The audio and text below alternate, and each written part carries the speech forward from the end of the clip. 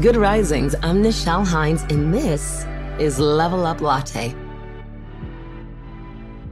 This week, we're talking about failure. I want to talk about failing well. We kind of touched on it yesterday a little bit, because often when you fail well, you succeed better. Franklin D. Roosevelt said, "A smooth sea never made a skilled sailor." It's kind of what we started talking about at the end of yesterday. But remember this. Winners are not afraid of losing, but losers are. Failure is a part of the process of success. People who avoid failure also avoid success. That's a quote from Robert T. Kiyosaki. I want to talk about someone that we've all heard of, Thomas Edison. Do you know that it took Thomas Edison 10,000 attempts to create a light bulb? Or Dyson 5,126 attempts to invent a bagless vacuum cleaner? Great things often come from great failures.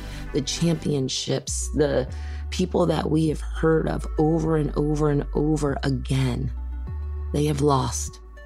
Tennis, Federer, Williams. I mean, the list of failures goes on and on and on. Multiple politicians have lost multiple elections before achieving that goal of congressperson, senator, even presidents.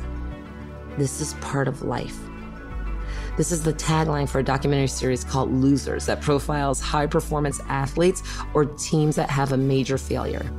In a winning is everything society, how do we handle and define failure?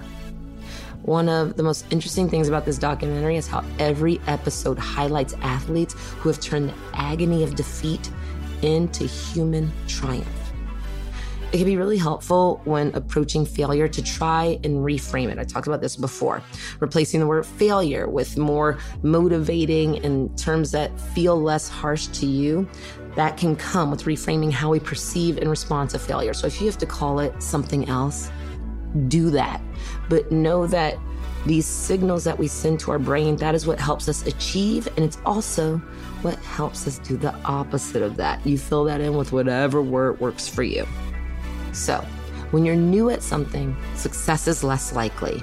When you're trying something new, I want you to take a beginner's mindset. Remind yourself that you're new and give yourselves chances to improve, right? So if you're taking, for me, it would be a dance class, right? There's something that maybe I want to try. I like the idea of like learning a routine and getting to the steps and doing all of the things. So when I take that class, I'm going to call myself a novice.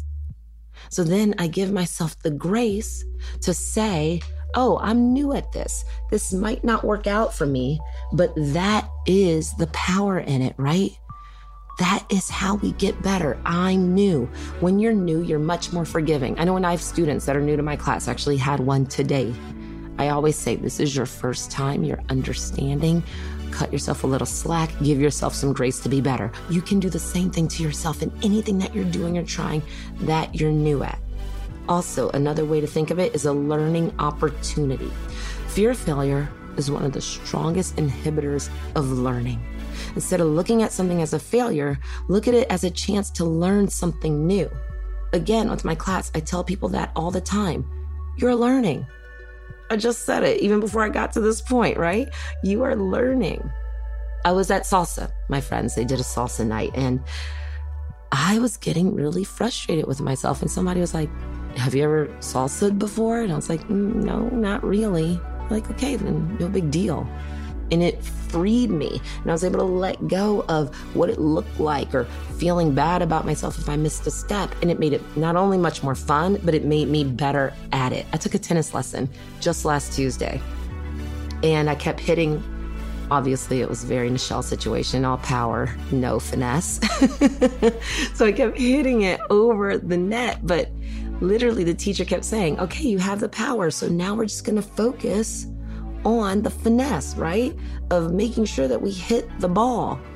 And it made things so much better. We have to be kind to ourselves when things go wrong. It's not easy to admit when we fail and make mistakes, But when you get to talk through it, or when you're dealing with someone like that tennis coach, or like my friend that was in that salsa lesson, and you're talking through what's really happening, and you talk through your feelings with someone else, it lets us know that we're not alone, and that us not necessarily hitting the goal on the first try or the second try, or even, as with Dyson, on the 1,000th try, doesn't mean that you can't get there eventually. So you work on that. Know when you're new, give yourself grace, know that every situation is a learning opportunity, and also enter into these things without fear. Chris Agris, an American business theorist and professor at Harvard, said many highly successful people fear failure. They fear it specifically because they have very little professional experience with it. So as a result, they tend to respond defensively to failure. I'm certainly guilty of it. And they act to avoid it and to avoid acknowledging it. But what if you stop avoiding it and try to embrace it? Like I did with that tennis lesson. By the end, I was so much better because I wasn't concerned if I was hitting it over the fence or not. I focused on the points that I could improve upon. So no, I'm not Serena Williams today, but guess what? If I want to be, I feel like I can get there. After dealing with a failure, you have two choices, because failure often sets us up on a platform from which we can either move up or move down. I want you to choose to move up. It will change your life. I'm Nichelle, and you can find me at Nichelle. Thank you so much for listening to Good Risings. If you enjoyed this podcast, please let us know by leaving a review. We love hearing from you. And remember, you are capable of great things.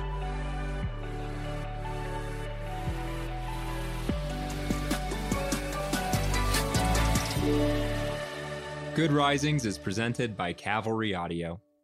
You've worked hard for what you have. Your money, your assets, your 401k, and home. Isn't it all worth protecting? Nearly 1 in 4 consumers have been a victim of identity theft. LifeLock Ultimate Plus helps protect your finances with up to $3 million in reimbursement.